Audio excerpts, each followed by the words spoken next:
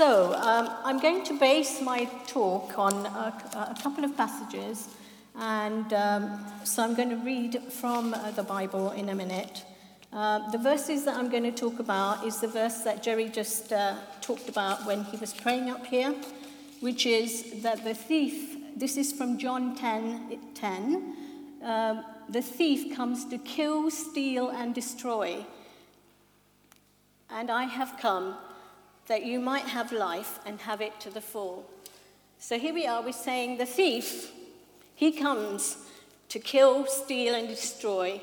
But I, says Jesus, I have come so that you might have life and have it abundantly. The issue with that statement is something that sometimes we don't talk about very often, which is that actually there's a battle going on. And you have to learn to stand in that battle and fight back. And that's the story of my family's life. And so I'm going to read you another passage, which is in Ephesians, and it goes like this. It's quite long, but stick with me, guys. Finally, be strong in the Lord and in his mighty power. Put on the full armor of God so that you can take your stand against the enemy's battle against you, against his schemes. For our struggle is not with flesh and blood, but against the rulers and against the authorities, against the powers of this dark world, and against the spiritual forces of evil in the heavenly realms. Therefore, get ready to take a stand, guys. Put on your armor. Therefore, put on the full armor of God, so that when the day of evil comes, when there's a Hong Kong going on, or when there's stuff going on in your family, or where there's stuff going on for you, then when the day of evil comes, you may be able to stand your ground. You may be able to stand your ground. And after you've done everything, to stand. Stand firm then, with the belt of truth buckled round your waist. What is the truth? The truth is that there's God, eternal, amazing God who made the universe, who loves you. That's the truth. You're his child. He made you. He called you. He's going to redeem you. He's going to restore you. He's going to restore his world. That's the truth. So get that belt on. With the breastplate of righteousness in place. What's the breastplate of righteousness? Well, that's what Jesus has done, as Ben was talking about. He's done that on the cross. He's taken all my stuff that damages me, the damage that I do to people, the damage that we do to each other. He's taken all of that, and once for all, he's put it on the cross, so that you cannot be accused of damaging other people. In fact, he's going to change you so that you don't carry on living like that, where you damage others or others damage you, because he's going to make you anew, and he's making a new world. So that's really the breastplate of righteousness. Once for all, he's done it. Okay, let me carry on. I keep losing my bits. And with your feet fitted with the readiness that comes from the gospel of peace. Well, I've worn my special yellow shoes. I don't know if you can see them. But that's your gospel of peace. Because actually, I'm going to speak peace into everything I do. The gospel of peace is that God loves you, and he's going to restore you. He's going to change your life. And all you have to do is you have to turn to him.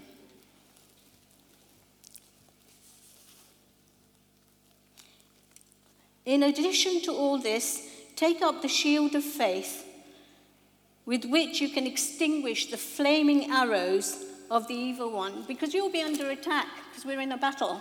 You're going to be under attack, guys. Whether that's in your family, it all might look really great, but actually there's going to be a bit of a battle going on. And there are going to be flames, arrows from the evil one.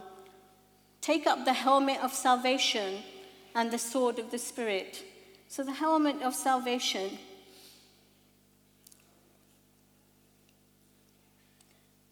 If you think about our body, what's the most of your body that makes everything work? It's your brain. So you really need that covering.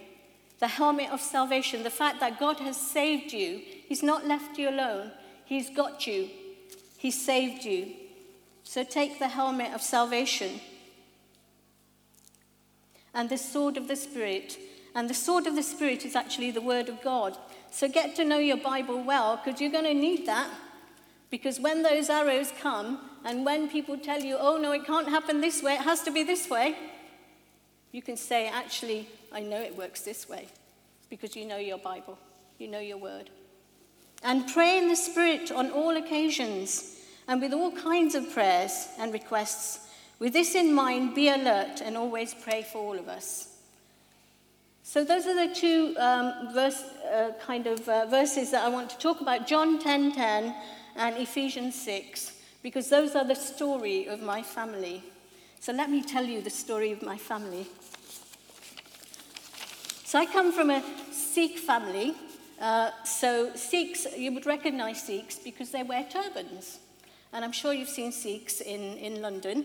So I come from a Sikh family, and my family is educated, it's quite cultured. It takes on some cultural values like love and duty and honor and sacrifice, all of those kinds of things. It's quite a fun culture to be part of. So Sikhs do fantastic dancing, Bhangra dancing, absolutely fabulous. And we have the best barbecues in the world. And we can party. We can party like mad. And it's an amazing culture to be part of. And I have a lot of respect for it. A lot of respect for our temples where there are 24/7 kitchens so that anyone can come off the road and come in and have a full, wonderful, amazing, spicy vegetarian meal. And I know a lot of students at Birmingham Uni who actually go to the temple in order to get that lunch. So I come from a culture like that. But it's also a very macho culture. A culture that actually tells you that if you are a woman, then you're less worthwhile than a man. So to get any level of respect, you have to be a man. And you have to have a big house and a big car, fantastic career. You have to be very competitive, go to the temple regularly, be very religious, be very self-focused, and have a good career and lots of money and all those things. And so I was brought up in this culture where actually, of course, I'm a girl.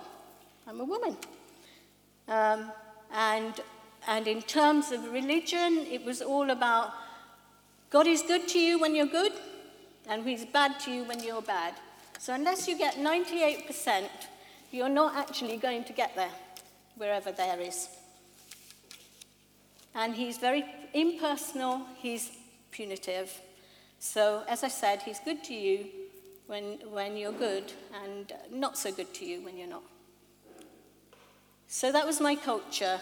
And just to add to that, I was also brought up in a family in this macho culture, and Punjabi culture is very full of laddish behavior.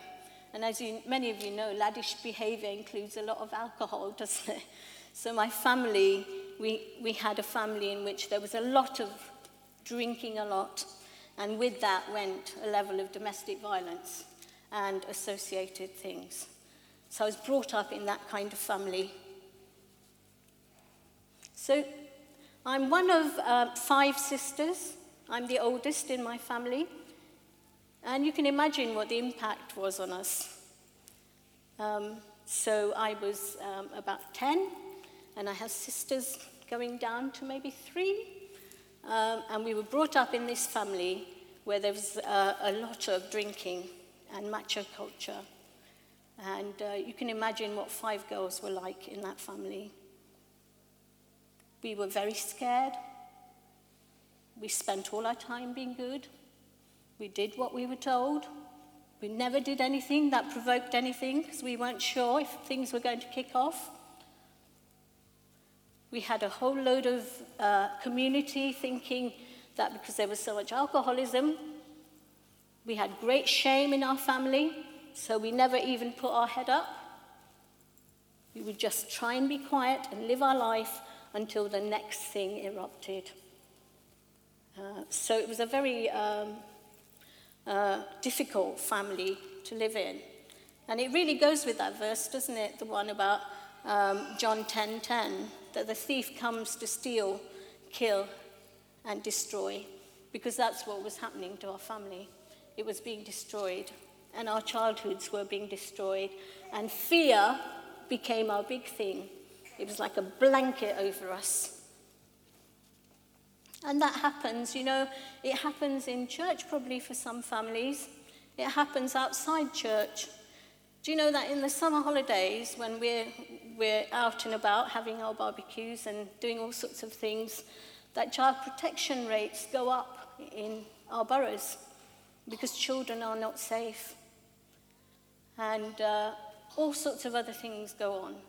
So all these things are hidden within families, and there are all these children and families that are living with all sorts of things. So the devil, the thief, comes to steal, kill, and destroy. Sometimes our own families are taken from us. I'm a volunteer for childhood bereavement in a local hospice. I listen to children for ages, regularly, and I'm passionate about being there for them. I hear about dads who decide to hang themselves and leave a whole family. And I've got little 8-year-olds that tell me that their dad hung himself. Or a mum who has cancer. Or a family where knife crimes happened and a whole family's been destroyed and nobody knows what happened. Why did it happen? Why should it happen? The thief comes to kill, steal, and destroy. There's a battle going on between good and evil. Okay, so to return to East Africa, to Kenya, where I'm from, I lived in a neighborhood. All the kids, we played on the street. It's a fantastic neighborhood, fairly safe.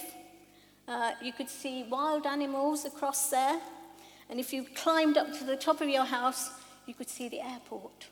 And even sometimes you could see free films because, we had those big screen films outside, and you could even watch those if you were right at the top. And into this neighborhood moved a group of Christians.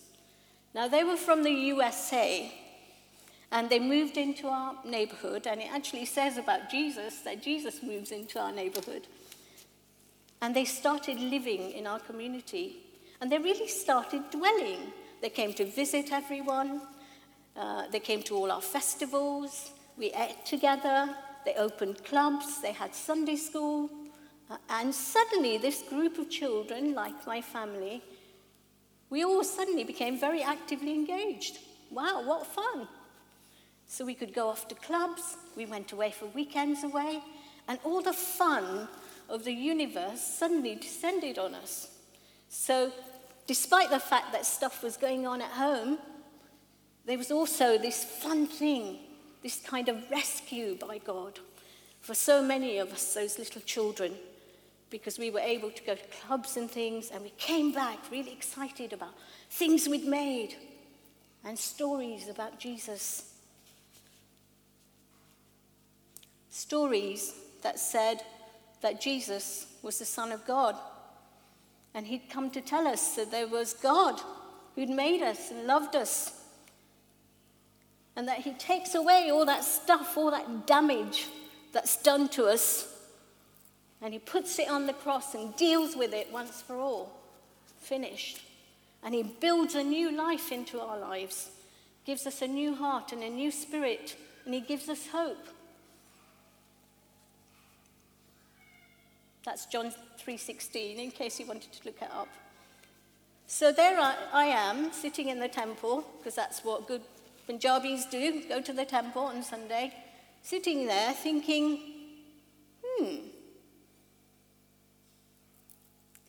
So I've been thinking that I'm not good enough for God, that my life is a mess, and please, God, take me away from it, do something. And then here is God who's sending his son to come and tell me that he loves me. And he's very personal. He actually loves me, Nita. And that I don't have to try and get to him somehow by getting my 98% of goodness. But he's reaching out to me. And he's not saying, I'm nobody. He's saying, Nita Rogers, Nita Panisar then. Nita Panisar, you're somebody. You are a child of God. I thought, wow, that's amazing. I think I'm going to follow him. I'm going to be following Jesus. I don't want to be with this God that tells me that's distant and punitive. I want to be with Jesus, who's telling me that God is for me and not against me. And that actually I can have abundant life instead of the life that I had. So all these kids, I would love to tell you this, all these kids that went to Sunday school, all of them later on became Christians, and they were to move to England, some of them. And so at that time, while we were in Kenya, we had these clubs and things. There were all these kids, and then there were all of us thinking, wow, God loves us, Jesus loves us, and isn't it fun to do all these fun things? But then something else happened. There was going to be a kind of law in Parliament over here, which said that if you were a British citizen, you better come now, or else you won't be allowed to come after that. And my parents were both British citizens, so they could either decide to live in Kenya, or they could take up their citizenship. So 5 girls, they're thinking, I think it'd be better if we went to England. So overnight, we left Kenya, and we arrived in England. And we were all wearing our lovely summer frocks, and it was snow everywhere. And we arrived overnight, and we moved to England. My parents didn't want any help from anyone. They got their jobs, and they got going, and we built a life. And I went to school, where I was loved and looked after by a couple of Manchester United supporters called Jackie and Joy. And I am forever, Lord, thankful to them, as we all hung out for Georgie Best, Manchester United. Some of you might know that. And I became part of their crew, and they kind of looked after me, which was a good idea because I was the only one of 2 people of colour in the school, and they hadn't heard about diverse people at that time. So if you were different, then it was quite scary. So it was great. I'm grateful forever to Joy and Jackie for looking after me. They were good friends to me. And then I went off to a teacher training college. Soon after that, I met some good friends there of all kinds. I had a sense of direction because I was going to a teacher training college, so obviously I was going to become something. So I was going to be a teacher. I went to church. I prayed. I studied the Bible. I shared my faith with my family and my friends, and life was really good. Life was really good. I did a degree in English, literature, which was fantastic because we got to go to Shakespeare, and we went to every pub in London because there's some association with it. So it was really good fun. So I had a great time at college, a really great time. And life was really, really good. And one day, my youngest sister, Sab, came to visit. And she was with me the whole weekend. And we did all sorts of things, including going to the pub and up to London and all sorts of things. And she turned around at the end of her visit and she said, Nita, you've got something and your friends have got something that I want. What is it? And at which point I was completely petrified. I thought, oh my gosh, what is it? So I shared the gospel with her. I told her that it was God. God had completely turned my life around. So she said, can you show me how to become a Christian? And then I went, oh my gosh, I don't know how to do that. And so one of my friends led my sister, my younger sister, to the Lord. And it was just amazing. It was fantastic. During those times, it all sounds really great, but there was a lot of conflict going on at home.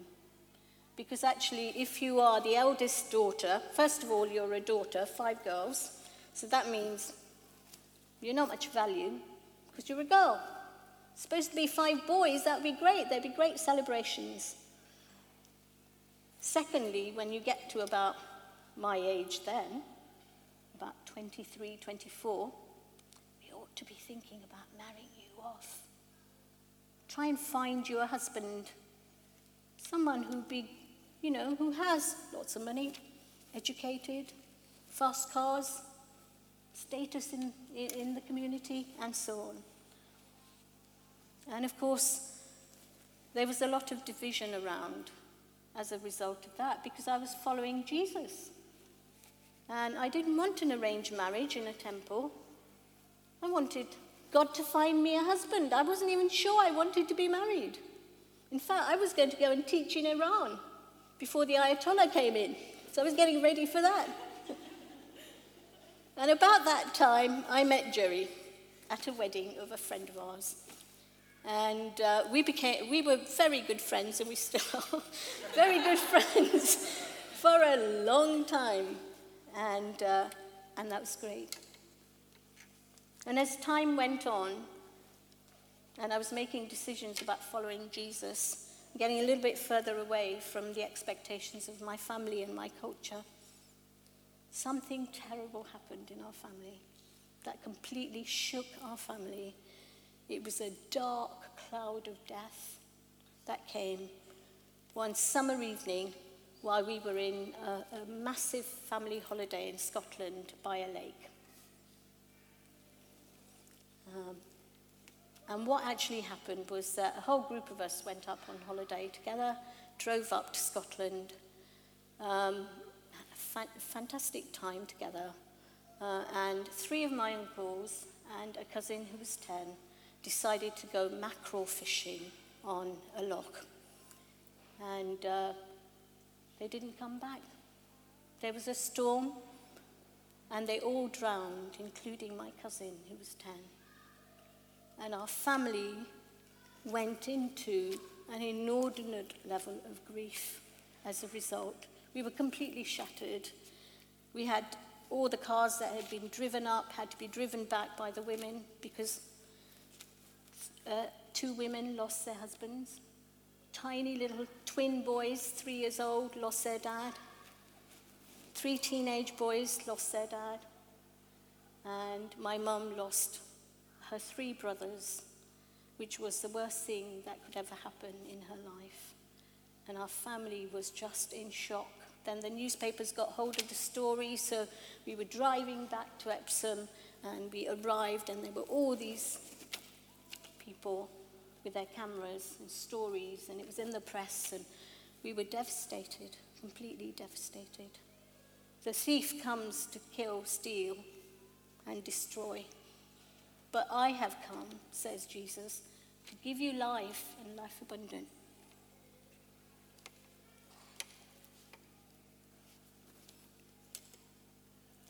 Now, this deep level of grief in our family resulted in a trauma, a particular trauma for a member of my family who was suddenly rushed to hospital in a coma. And the doctors said that actually if she ever came out of the coma, she would be brain dead. And we would have to make other decisions. And so, going back to be strong, take on the full armor, be ready for the fight, make your stand. Ephesians 6, please do look it up for yourselves again. We prayed. Jerry took the day off work, and we prayed, and we prayed.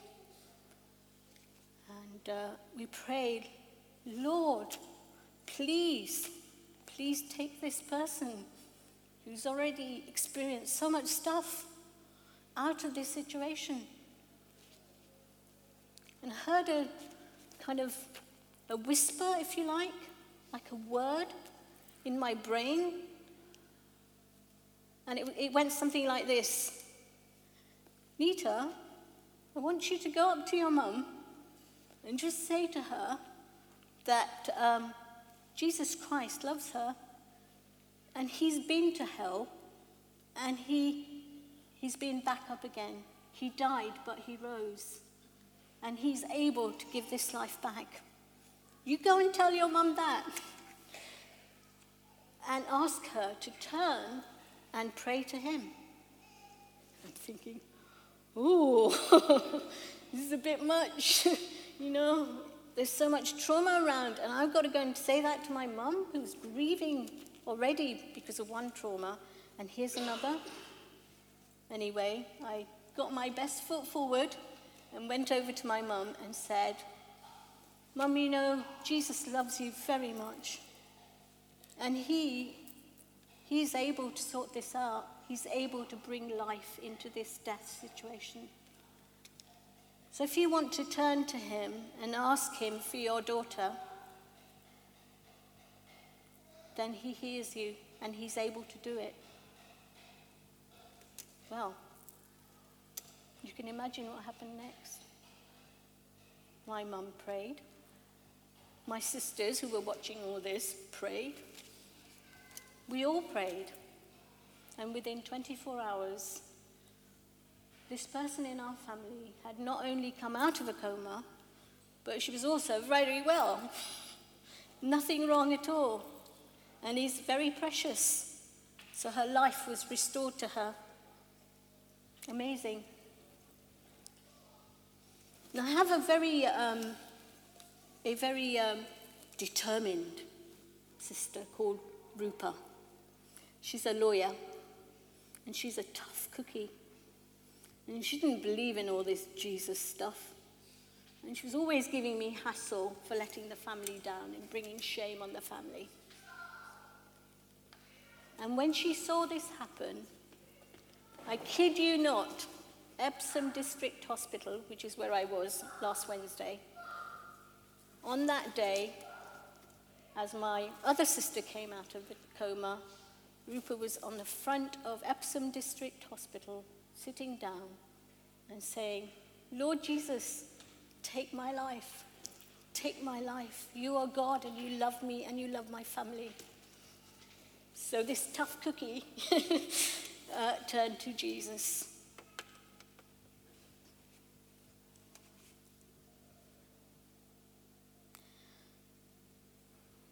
And then when I thought, okay, it's going to be a nice calm time now. We've done as much battle as is possible. Actually, by the way, I come from a Punjabi race that are warriors, in case you want to know that. We come from like a warrior race. So I think this whole battle thing was particularly pertinent for us. But it was followed by another trauma in our family. My mum became very, very ill. She just lost all these brothers. Our family was in just all over the place. She was getting very low. And she became very, very sad and low. And we thought, okay, what can we do? So my sister Rupa decided that she was going to go and find some Asian Christians, South Indian Fellowship, I think in Tooting. And she's going to find some Christians, and she was going to tell them to come and pray for my mum, because this doesn't have to be like this, because Jesus came to give life and life abundant.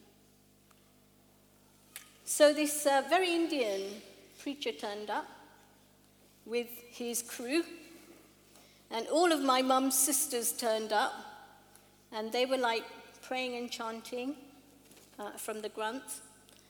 And he was praying for my mum and saying that God can help you, God can heal you.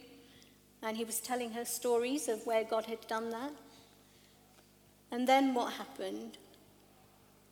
He prayed for her, and then he said, is there anyone here that might want to follow Jesus that isn't following Jesus? And I nearly died on the spot, because my dad, who all these years, a true blue Punjabi Sikh, religious following from a religious family, just stood up and he said, I want to follow this Jesus. I want to follow this Jesus. So he became a Christian. I thought, oh my gosh. And Jerry baptized my mum and dad soon after, which was great. So the thief comes to steal, kill, and destroy, but Jesus has come that you might have life and have it abundantly. And when we're in this battle, there are scars. Sometimes we lose people. Sometimes our lives get damaged. Sometimes our hopes and aspirations get completely thrown in the mud.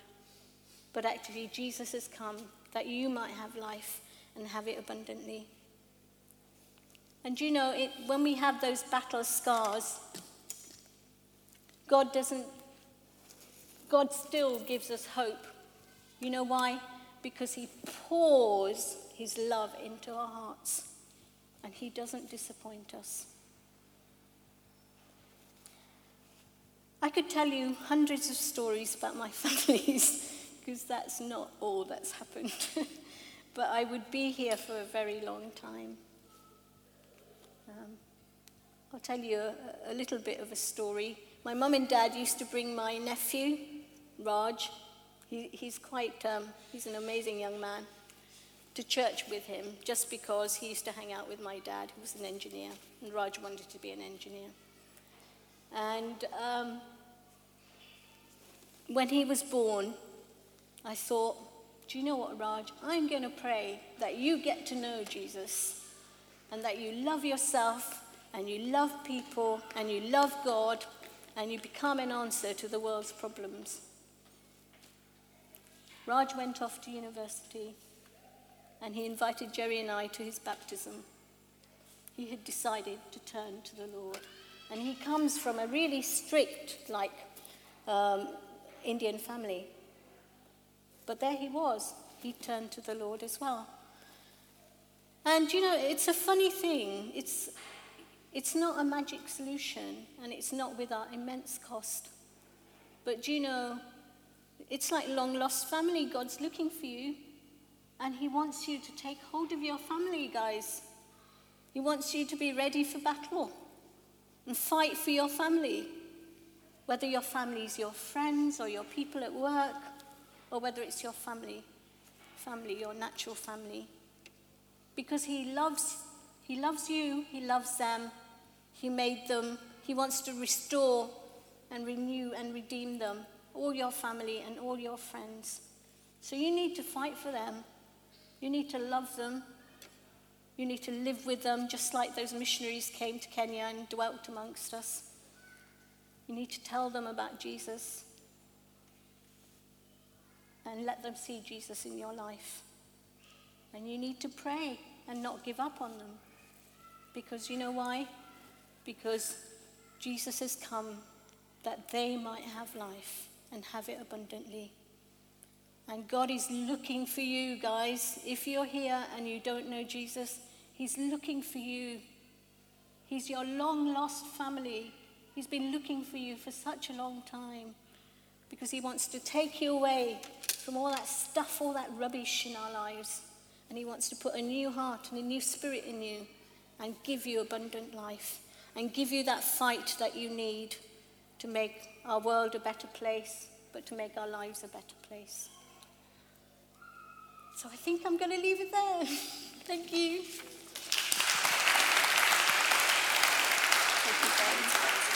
Thank you, darling. Thank you so much.